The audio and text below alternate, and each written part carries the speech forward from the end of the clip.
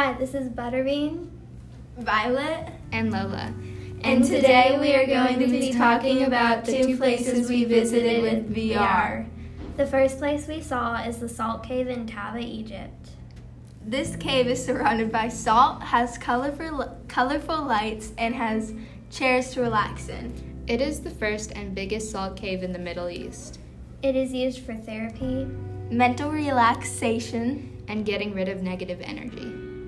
This place is very pretty because of the way the light reflects off the salt. The cave's light and sound system was made specifically by psychologists to fit the treatments. It costs $9 per person and is very convenient for all ages.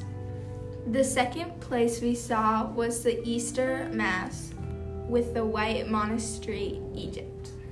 This place was very scary because the monks just stared at you with very judgmental faces. Which is strange because in the description they are said to be very welcoming. This monastery was named after Saint Shenouda, the Archimandrite, and was founded in 442 AD.